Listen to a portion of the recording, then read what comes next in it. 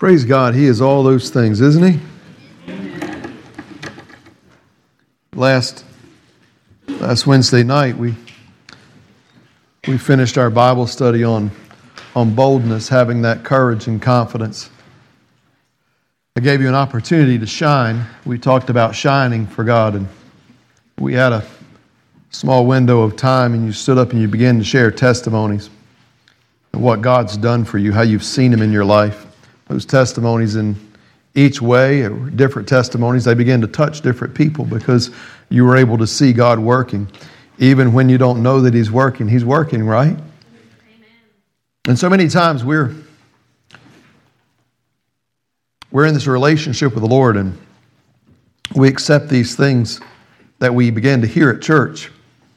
But then when it comes to explaining that to someone else, the witness that we have, sometimes we only have an answer that says, well, all I know is that's what they tell me. And we don't really know the story behind the story. And tonight I want to give you the story behind the story. This will be a teaching application since it is Wednesday night Bible study. It may get to be a preaching application. I don't know. But when we think about this time of year, we're celebrating the death, the burial, and the resurrection of Jesus Christ. We're celebrating what so many people, you'll hear them referring to this time as Easter.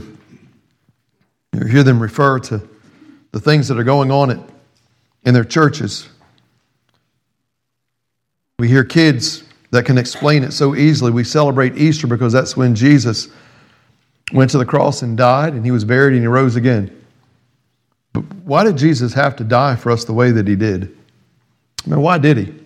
So many times we just accept, well, that's just the way He died. He went to the cross. And then the next question, why did He need to give His physical body and His blood to forgive our sins in order to bring us together with God? What was it about the blood? What was it about the body?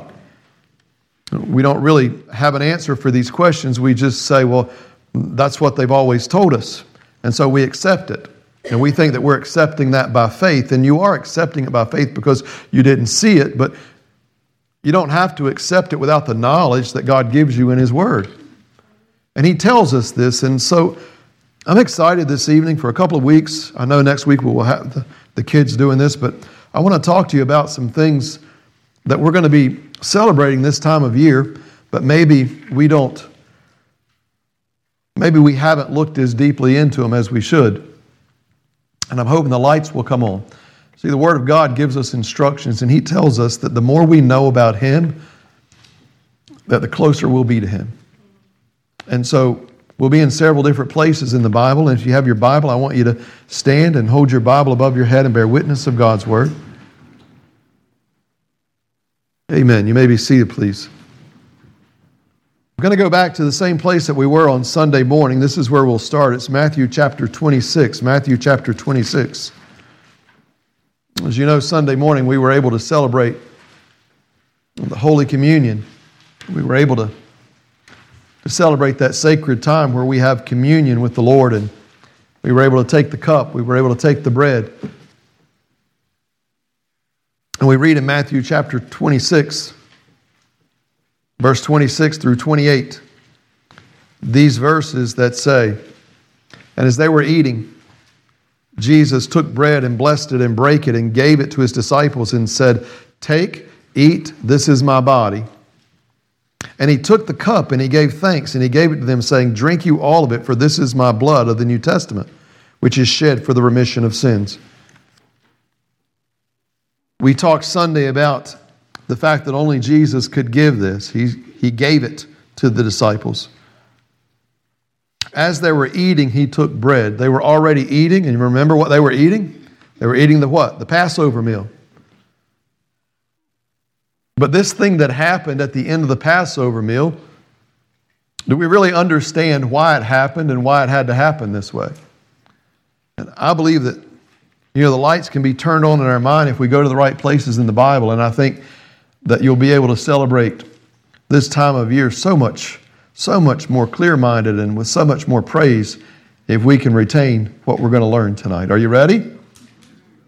So, We read this passage of Scripture as instruction for us to observe the Lord's Supper. We call it Holy Communion because it's an ordinance that represents our communion with God. But do we really know what Jesus was doing here? Do we really know what significance the bread and the cup has as far as our communion with God, our salvation, the forgiveness of our sins? And do we really understand what Jesus is saying when He's giving it?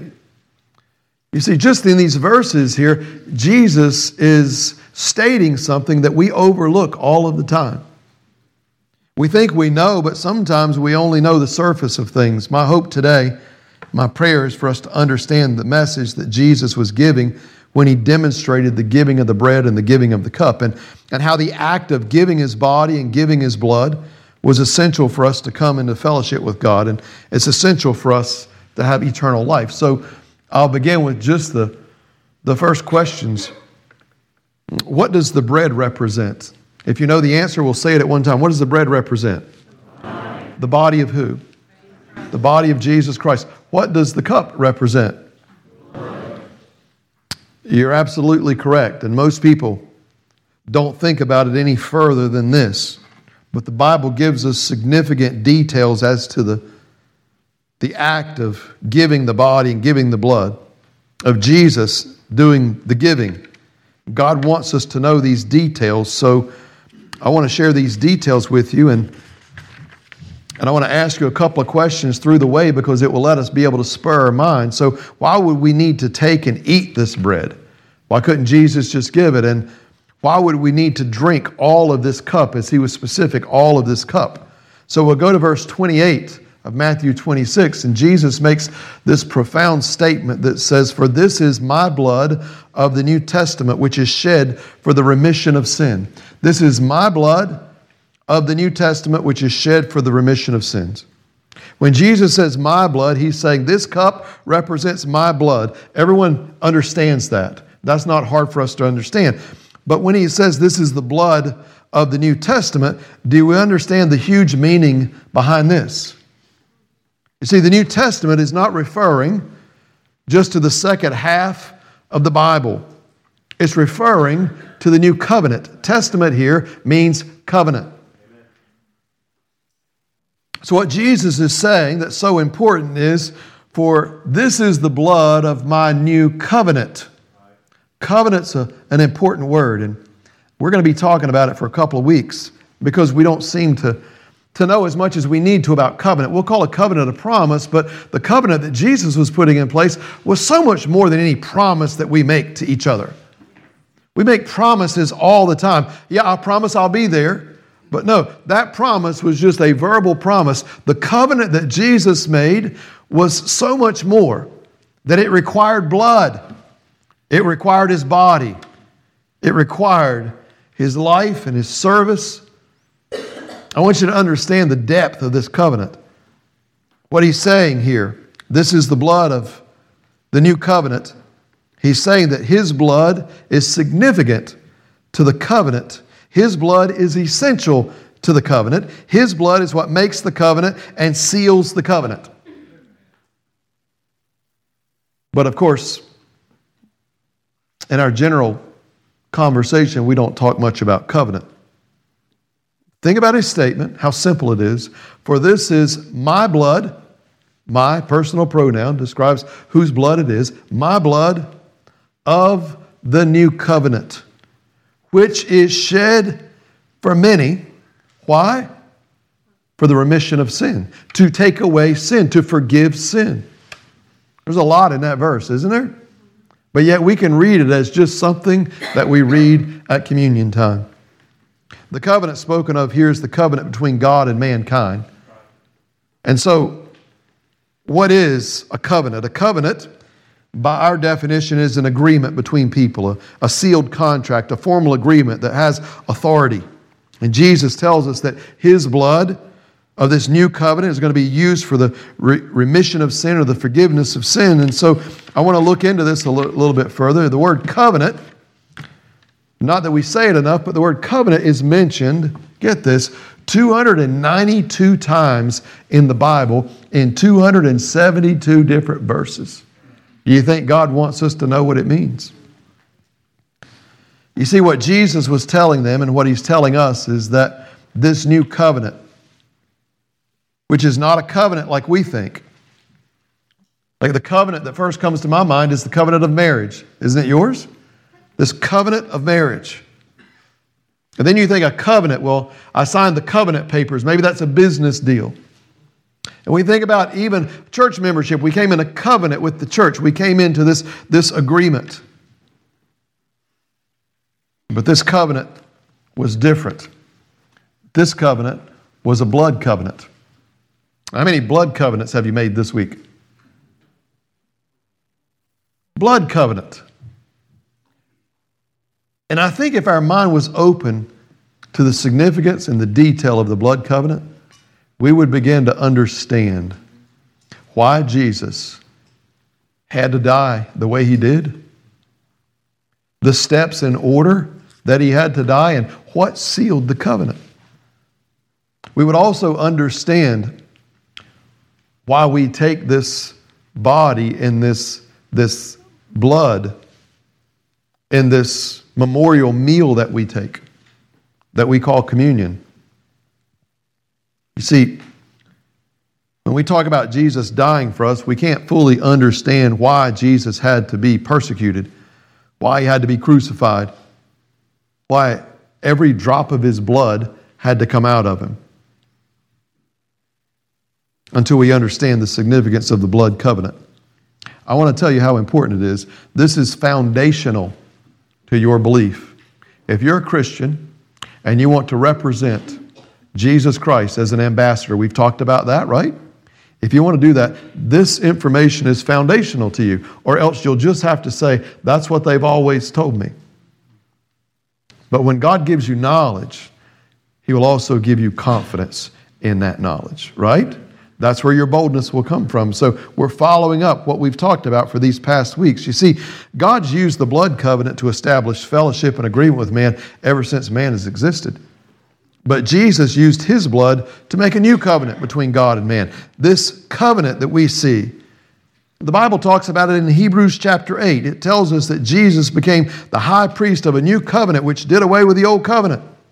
So when we read Hebrews chapter 8, I'll tell you what, I'll read some of it to you. Listen to how the covenant is explained. Hebrews chapter 8. I'll read to you a couple of verses. Verses 6 through 13. That's a good little section. It says, "But now hath He obtained a more excellent ministry, by how much also He is the mediator," talking about Jesus here, "of a better covenant, which was established upon better promises. For if that first covenant had been faultless, then should no place have been sought for the second.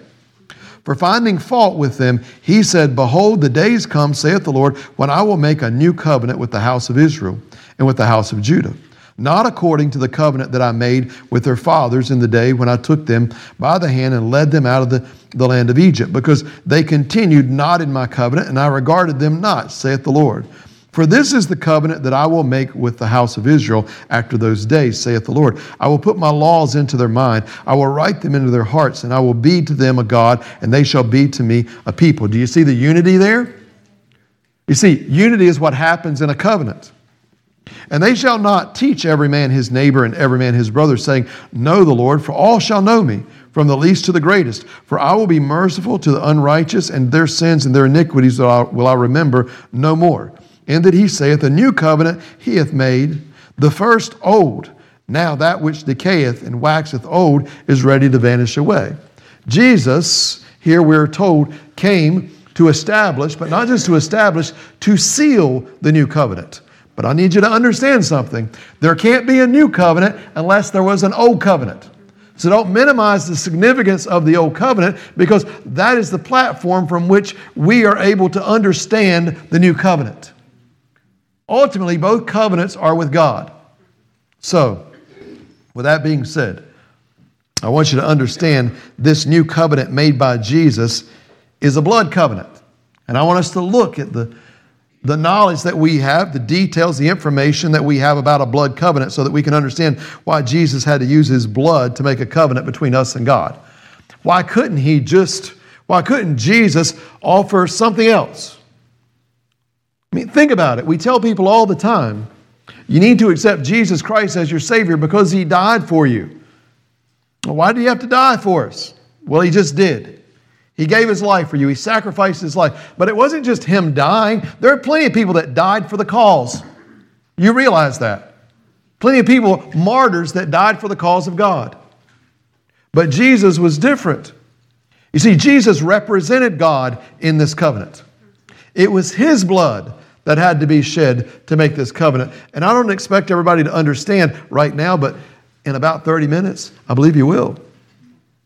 I want you to look at a couple of things. And I took the liberty of looking some things up for you and some research so that you'll be able to see.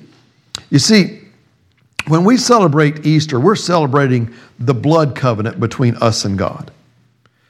You see, a blood covenant is a covenant that requires blood, if that doesn't sound too simple. A blood covenant is a covenant that requires blood. And some even take issue.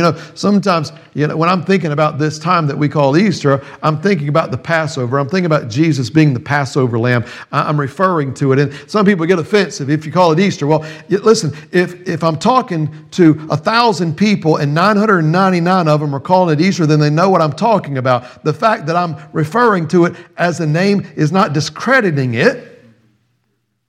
I'm giving something that's common and familiar so that I can keep the conversation going. Be careful that you don't get so legalistic that you're trampling on something just because you don't want to use something that you don't think in your mind. When we say Easter, Easter is referring to this specific time. If I said Easter to 1,000 people out here, 999 of them would know what I mean Easter. That opens the conversation for me. So if I were to go around and say, I'm not going to say this anymore because I'm so stuck on this, I'm not going to say this anymore, then what I've done is I've shut down this avenue. So if I call it Easter, if I call it Passover, you can take offense with it or you can like it. Regardless, we're going to go on with the Bible study. So, why Jesus had to use His blood to make a covenant between us and God? Why? Why? Tell me why. Well, blood is the essence of life. Not my words, God's word. Leviticus chapter 17. I would encourage you sometime to go back and read the book of Leviticus. You say, the book of Leviticus? Yes, the book of Leviticus.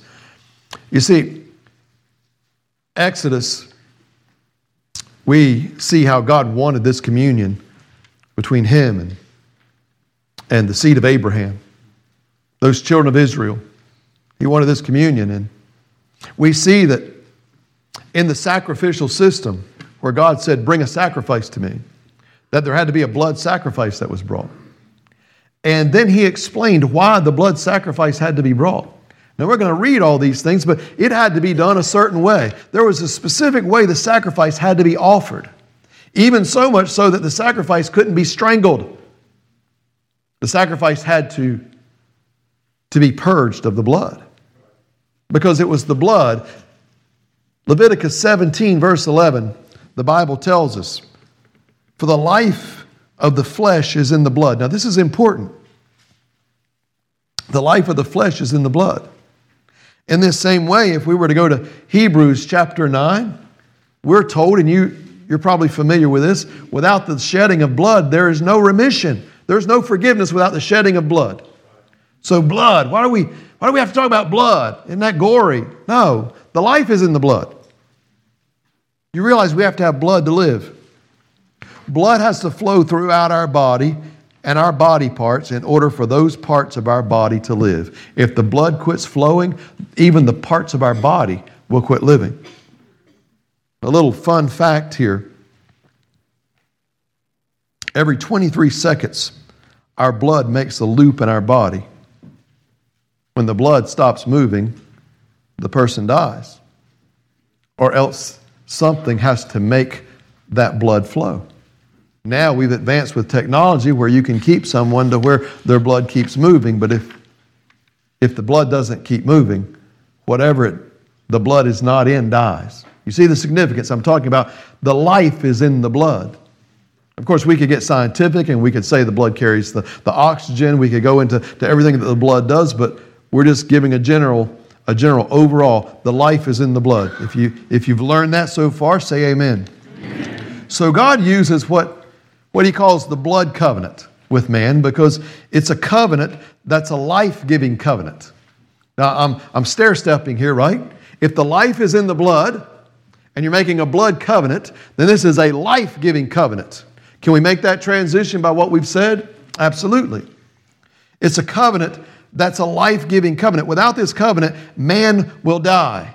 What do you mean? Listen, without the blood covenant, man would die spiritually eternally, for all of eternity. Without the blood covenant, we have no life. Oh, you might have 50 years here, 60 years here, 80 years here, 90 years here, but you're going to die. And a matter of fact, if you're living now, but you're not a part of that blood covenant, you're dead now.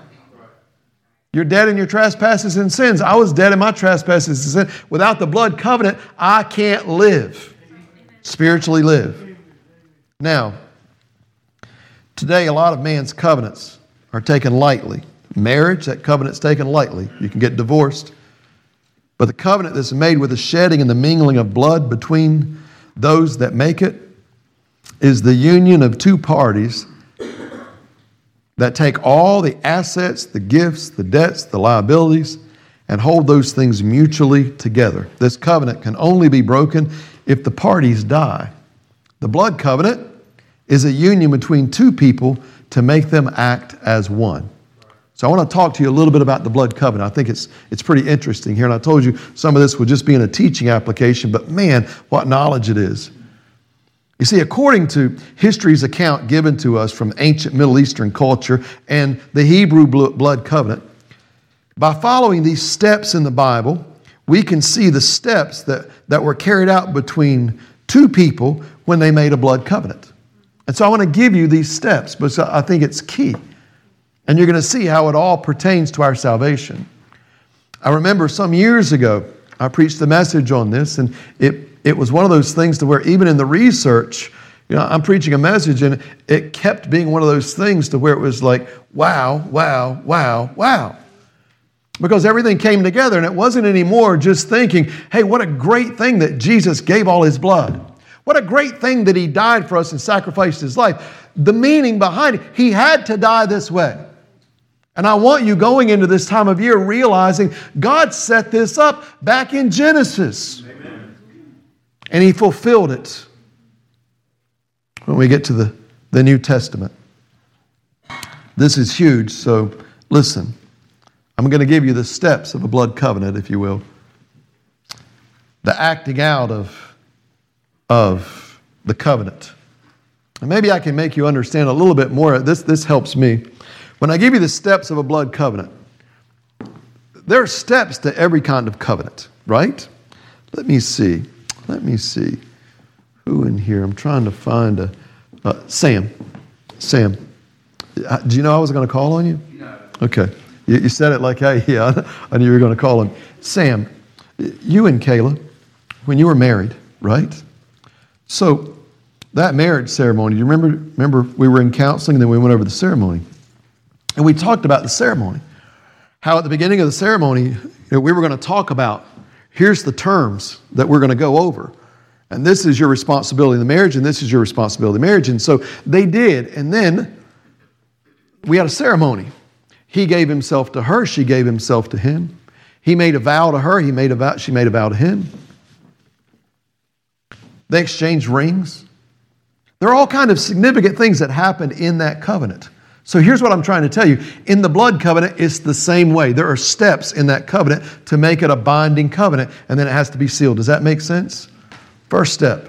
The first step in the blood covenant is that when the two people came together, they wanted to make a blood covenant. This is a binding life covenant. The first thing they would do is exchange coats. You say, how weird is that? We don't do that in the marriage ceremony. Nope. They would exchange coats or outer garments. Now, what did this mean?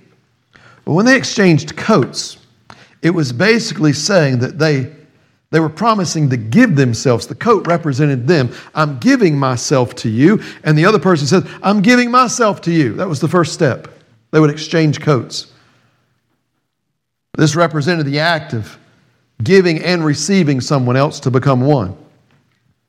And then really weird here, they took off their belt, or sometimes they called it their girdle. Ladies, not what you're thinking about, girdle, not that that's even a word that's used anymore, but they took off their belt. Why? And they exchanged belts. They offered their belt to the other one. As weird as that seems, but here's the reason. They exchanged coats, and then they exchanged belts, because the belt was it's where you had your weapon, or where you had whatever you needed to protect you. And so we're basically symbolizing that, hey, we've exchanged coats, we've given ourselves to each other. Now we're also vowing to give our protection to one another.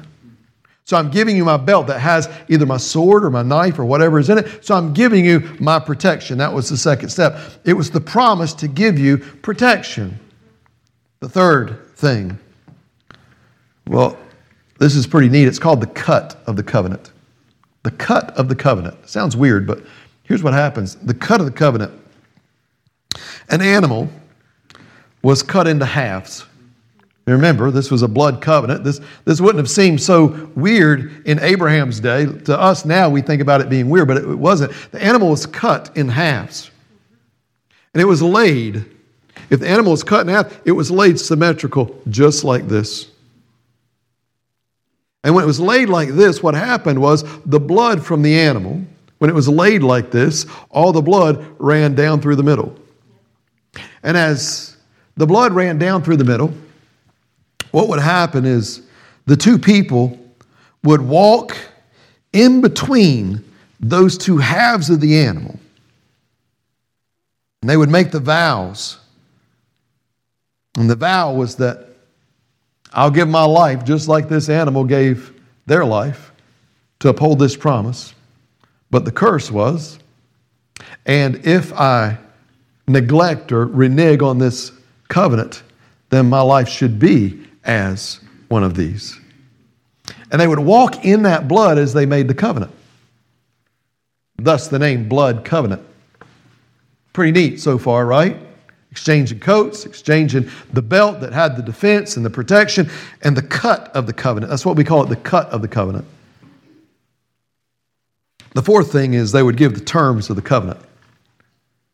Both people list what they have to give and what their liabilities are, and they agree to share in everything agreed upon. Everything that I have or own, everything that I owe is shared. Everything you have is shared. The people are coming together in this binding covenant, this blood covenant, lifelong covenant.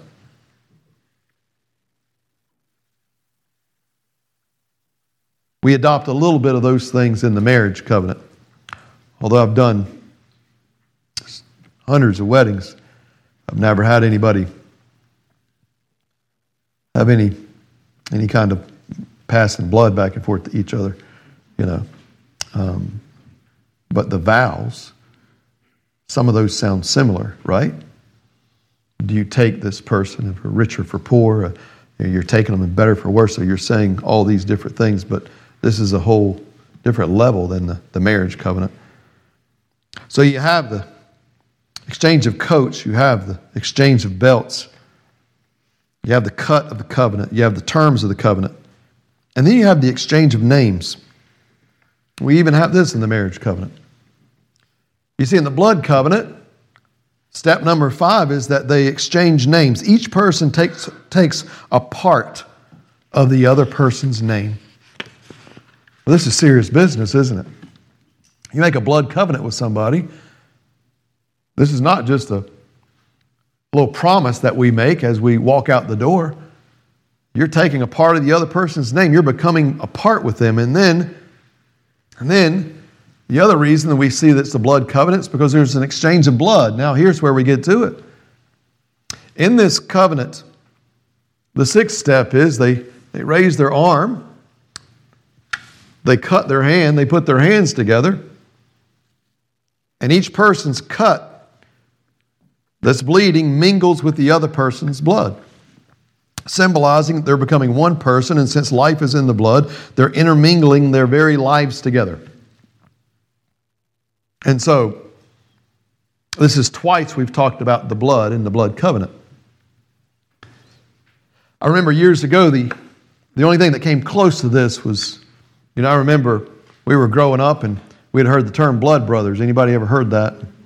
We thought we'd watched a Western or two and we heard that the Indians they'd be blood brothers together. So I can remember some foolish things that we did, like cutting ourselves and that kind of thing. And I'm not proud of it. I'm just saying that's the way I knew, right? Come in, give me a witness. Anybody else? Go. Yeah, look at you. Man, we're such good friends. We're going to be blood brothers and blood, right? So, but this is for real. You've done a whole lot of things by this point. Now you've mingled the blood. Now, here's the crazy thing. That the next step is to make a scar. You say, well, the cut will actually make a scar. It does. But what they would do is they would rub stuff in the cut to make a more predominant scar. You say, what is the purpose of that? You see, it symbolized the covenant. The scar was an outward evidence of the covenant for anybody else to see. The cut was rubbed to make it worse so that everybody could see that if someone wanted to go against you, they would have to go against your covenant partner too. It was a sign that you'd made a covenant with somebody. Hey, this is good.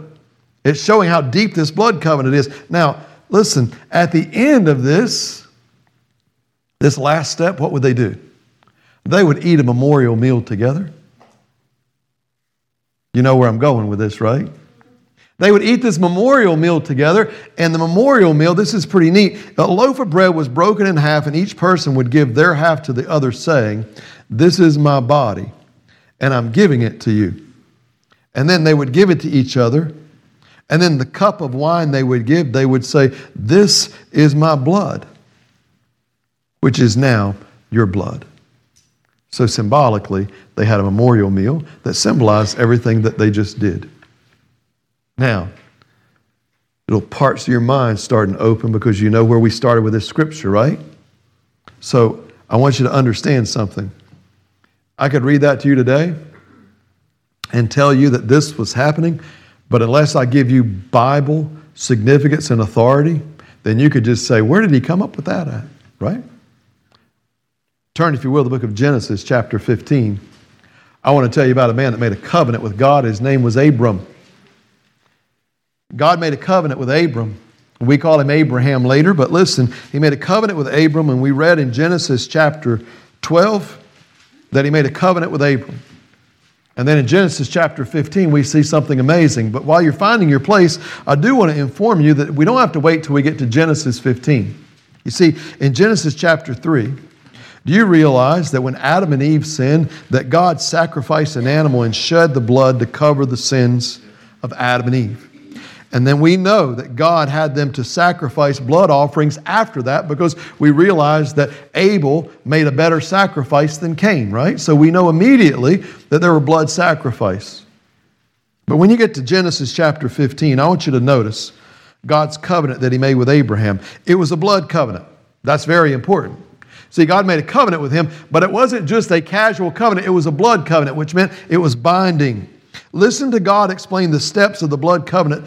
Abraham asked God in Genesis chapter 15, verse 8, "How can I know that this agreement is binding?" You see, God had earlier promised Abraham land, children, inheritance, protection, and blessings. And Abraham asked in Genesis 15, imagine asking God this, "How can I know that this covenant is binding?" And he said, "Lord God, whereby shall I know that I shall inherit it?" Now listen to God's answer. And he said unto him, "Take me a heifer of 3 years old, a she-goat of 3 years old, a ram of 3 years old, a turtle dove, and a young pigeon." So 5 different things. And he took unto him all these and divided them in the midst and laid each piece one against another, but the birds he divided not. So get this. He took a heifer, he took a goat, and he took a ram. The birds he didn't mess with. He took them, and what does it mean? He divided them. He cut them completely in two and laid them together. Does this sound familiar to you? That's the cut of the covenant. It says, "And he took of them all these and divided them into the midst and laid each piece one against another, but the birds he divided not." Verse 11, "And when the fowls came down upon the carcasses, Abram drove them away. And when the sun was going down, a deep sleep fell upon Abram, and lo, a horror of great darkness fell upon him. And he said unto Abram, Know of surety that thy seed shall be a stranger in the land that is not theirs, and shall serve them, and they shall afflict them 400 years. So God is telling him what's to come. Verse 14, and also that nation whom they shall serve will I judge, and afterwards they shall come out with great substance. And thou shalt go to thy fathers in peace, and shall be buried in a good old age. So he's giving him some prophecy about his own life and what his descendants. Abraham hadn't had a kid yet. He's already telling that his people are going to be, this is going to happen to him. So listen.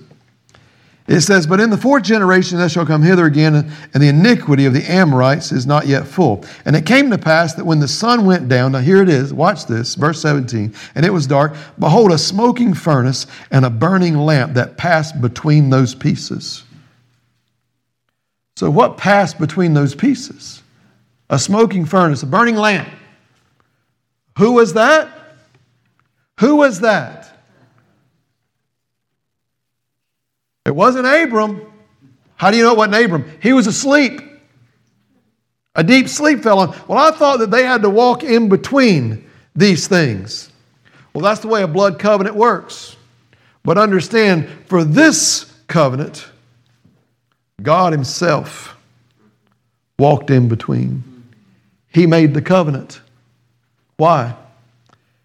Because He's the only one that could promise it and keep it. There was no other person that can make the covenant. You can read later on that God doesn't need to swear upon anyone. He could swear upon Himself. You see, God made the covenant without anybody else. He made this covenant with Abraham. Now this is big. Now listen. It says, And in the same day the Lord made a covenant with Abraham, saying, Unto thy seed have I given this land from the river of Egypt unto the great river Euphrates. I want you to see there that we got a glimpse of this blood covenant that happened. We got a glimpse of God's covenant with man and Abraham.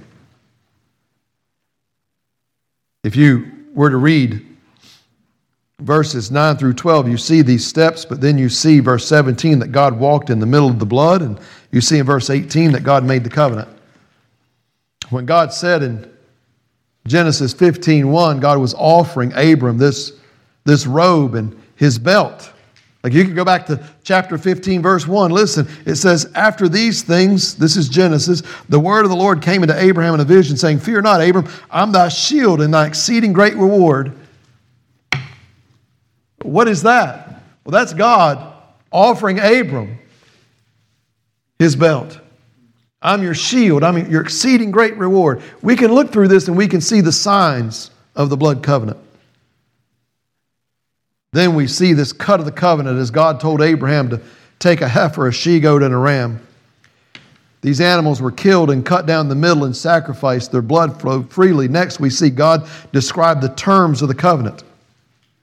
You see, here we have the terms. What are the terms? He will bless Abraham and his descendants. He will give them land and protection, but they'll be cursed when they betray God. That's the same terms, right? This is what will happen to you if you betray me. We see in verse 17 that Abraham was in a deep sleep, but there was a smoking furnace, a burning lamp that passed between these pieces. And then we see something pretty neat.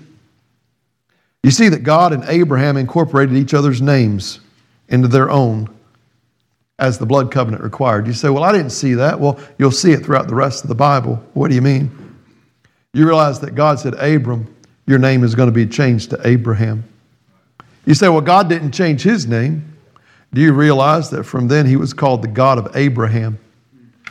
Abraham was incorporated into his name instead of Yahweh, just as he was known. He was referred to, look throughout the Old Testament, the God of Abraham. Who does it start with? The God of Abraham. Then it says the God of Isaac. Then it says the God of Jacob. Why does it say the God of Abraham, the God of Isaac, the God of Jacob? Because the covenant is what passed from Abraham to Isaac to Jacob. It's all about the covenant. Who made the blood covenant? Abraham and God.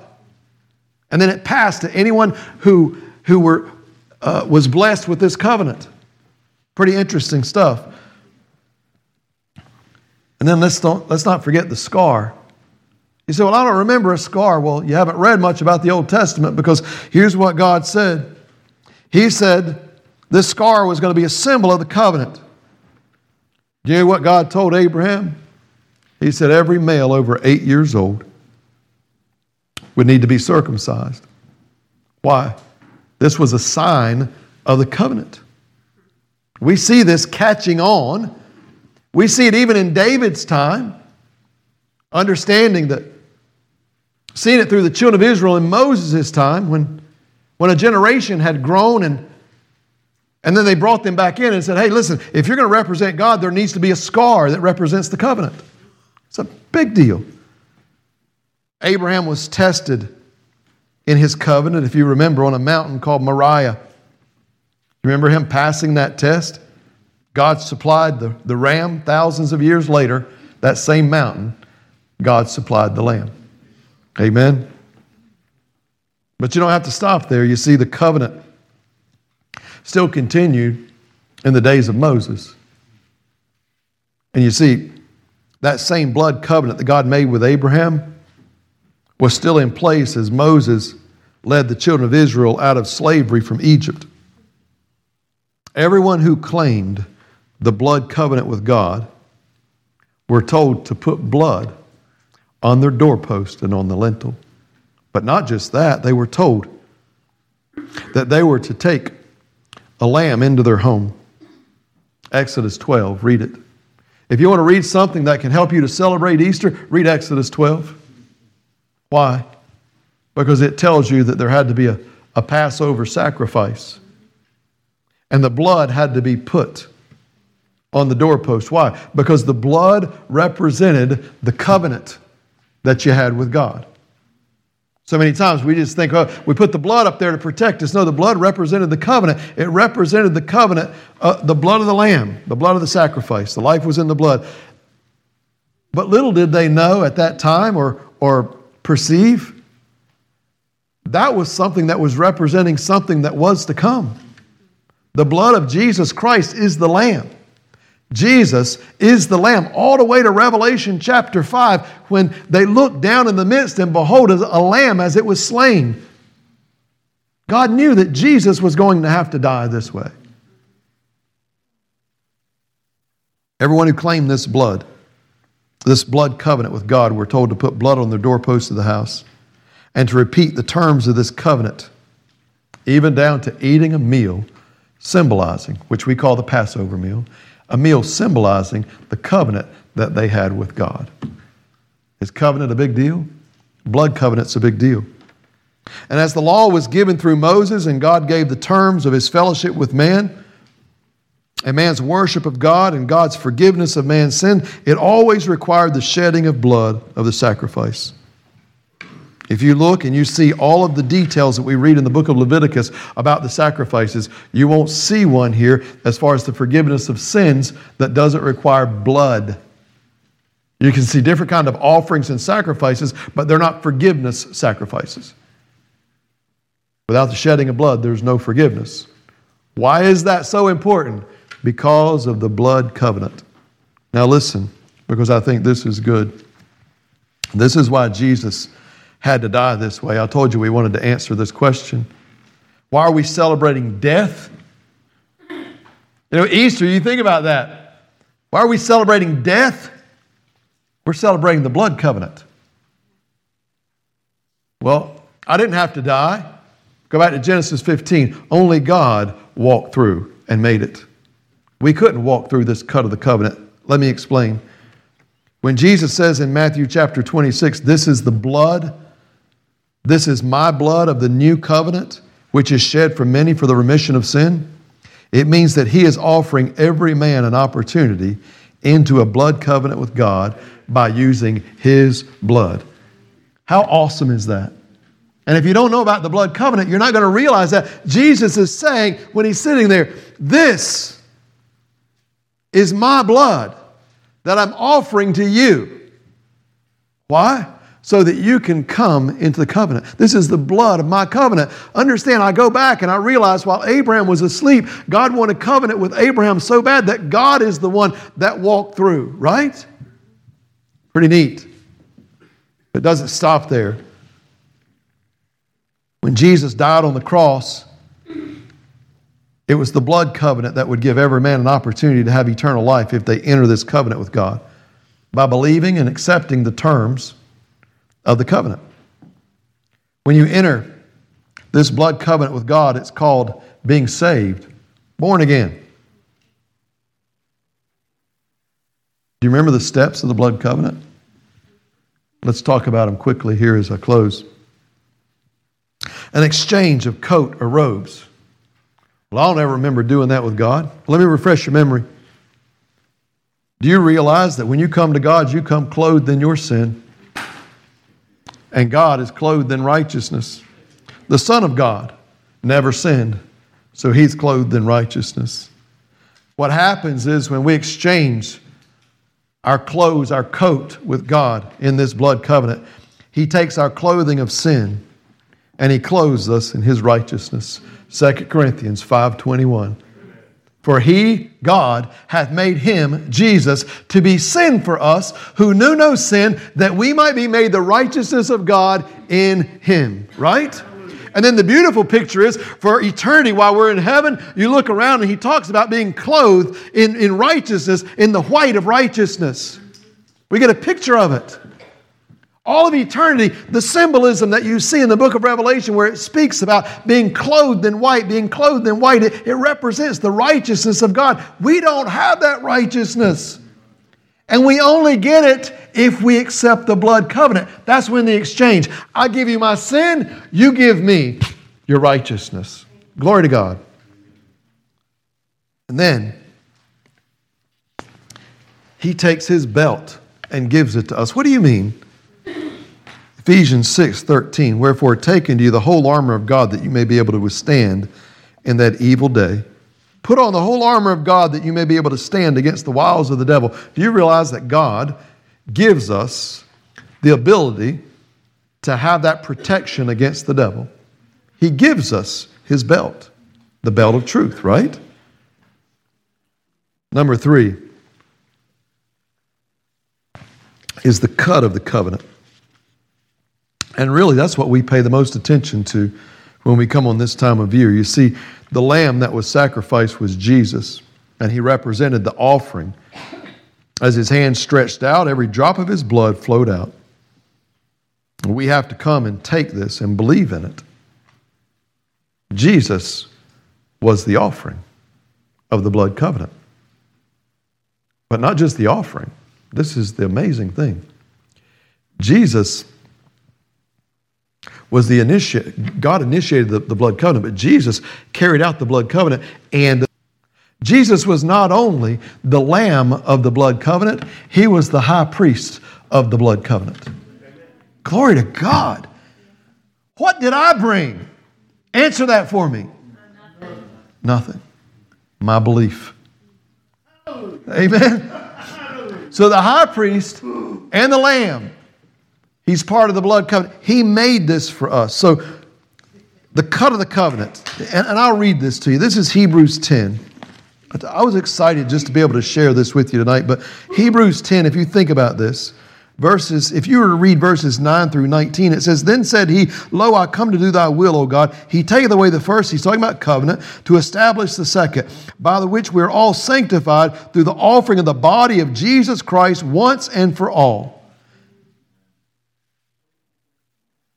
Later on it says He perfected forever them that are sanctified. You know how you're sanctified? You have to enter the blood covenant. It's not by your works. The Bible tells us by grace we're saved through faith, not of ourselves, right?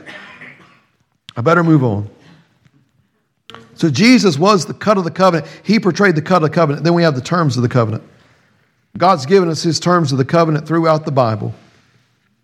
He's given terms of the covenant throughout the Old Testament where He was given the law, He was given the 10 Commandments. And you say, well, God's given us all kind of, through His law and through His standards and through His examples and through the mouth of Jesus. He's given us, this is what you should do if you're in a relationship with me. Don't we see that throughout the Bible?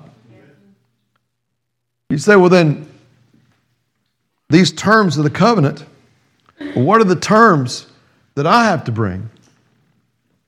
Here's my terms. Paul wrote them in Romans 10, 9 and 10. That if thou shalt confess with thy mouth the Lord Jesus and believe in thy heart that God raised him from the dead, thou shalt be saved. You say, well, good, I've done that. Well, hold on a second. You can say the terms of the covenant, but God expects you to live the terms of the covenant. He expects you to live in obedience. He expects you to live in worship. He expects you see, we're entering into a blood covenant with God when we get saved through Jesus Christ. But we can't just enter into this covenant and say, hey, you did it all and you're going to keep doing it all. No, He did it all to give it to us. But then once we receive it, God expects us to do our part of the covenant. Like anybody would. Why? It's a lifelong, eternal covenant. I couldn't, if I were to promise Angie something when we got married, and then after we got married, if I said, I got you. And now we're married, and I want to reap all the benefits of your cooking and your cleaning and you doing things for me, but listen, every now and then, I'll acknowledge it, but you said that would be just very rude. Your marriage wouldn't last long. How many times have we treated our covenant with God that way? Right? And then, I have to go here, this fifth one, the exchange of names, that part of the covenant, that blood covenant, exchange of names. What do you mean? Do you realize that Jesus, who is the Son of God, do you realize that Jesus changed His name? You say, what do you mean? Jesus began to call Himself the Son of Man. That's, to me, I just think, how in the world? Well, I've read Philippians 2. It said he made Himself of no reputation, took upon Him the form of a servant, right? He gave Himself as a servant. He was the Son of Man. What do you mean?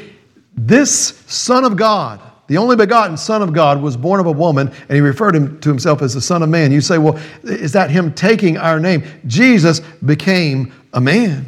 Jesus wasn't called Jesus until He came in the flesh. He wasn't called Jesus in the Old Testament.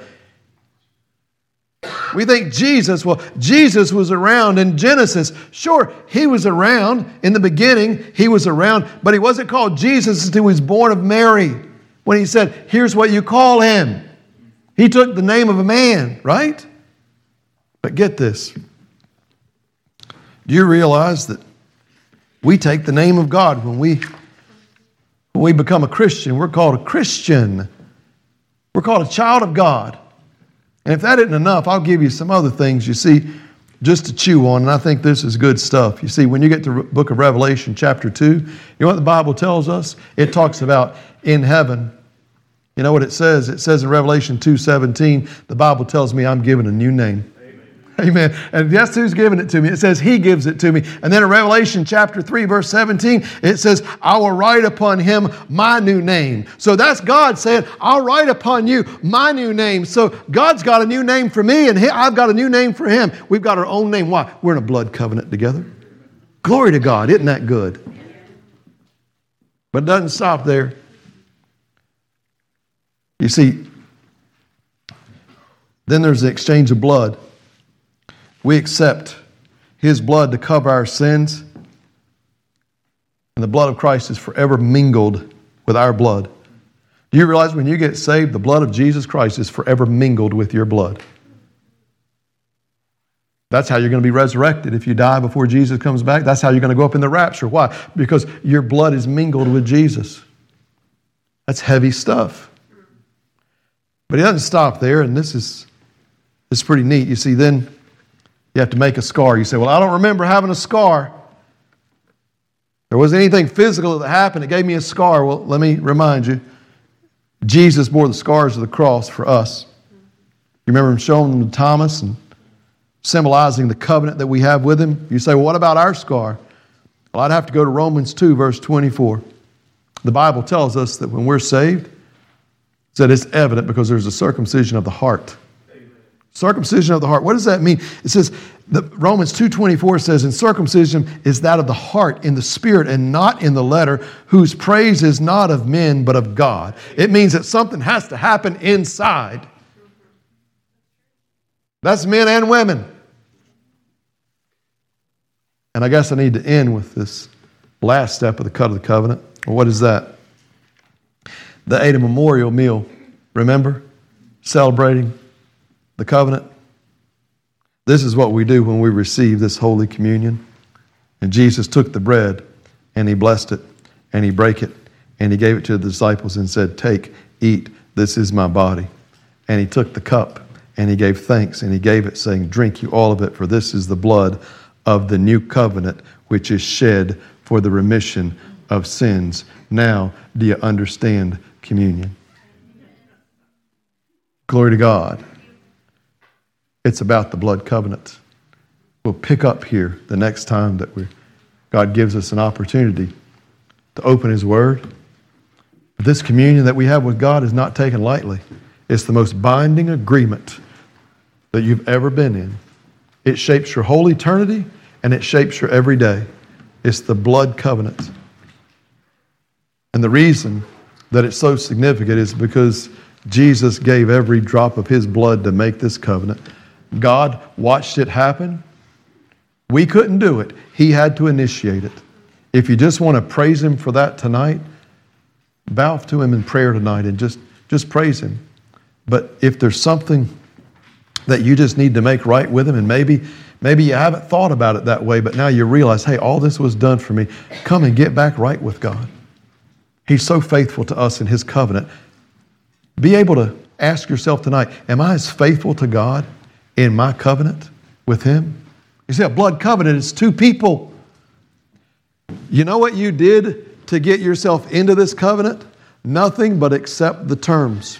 Now, if that's the case, all you would have to do is say, now am I living by the terms? That's your covenant responsibility now. What a good place to have that question answered on your knees before God this evening, right? And I'm sure that there are some that are watching or listening to this that maybe they've never accepted the Lord Jesus as their Savior. They've never believed. You've never come into a blood covenant with God, but He wants a blood covenant. He did all of this to have fellowship with you. So let's pray together. And then after we pray together, use this time of invitation. Talk to the Lord. Father God, I love you and I praise you and I thank you for this evening you've given us. I thank you for the time that you've given us, Lord, to be able to worship and fellowship here together. But Lord, your word is so true. It finds us where we're at. It blows my mind that you established these things all these years ago and then you made them happen in reverse. Your ways are higher than our ways. Your thoughts are higher than our thoughts. But God, the one thing I do understand is that you love us. You did all of this to make a way for us to come to you. And so I want to praise you for that tonight. It wasn't just the blood of a lamb or a goat. It was the blood of your Son Jesus that ran. And Lord, as we accept you as our Savior, we come into that covenant with you. We walk in that blood. We accept that terms, but you did all the work. So tonight, Lord, as we look at our part, our terms of this covenant, I pray, God, that, Lord, you would receive our offering of prayer and, Lord, you'd draw us close to you. And if there's someone here that's lost and someone listening that's lost, then I just pray, God, that you would appeal to their heart and let them know you did all of this just so that you could have a relationship with them. I pray it in Jesus' name. Amen.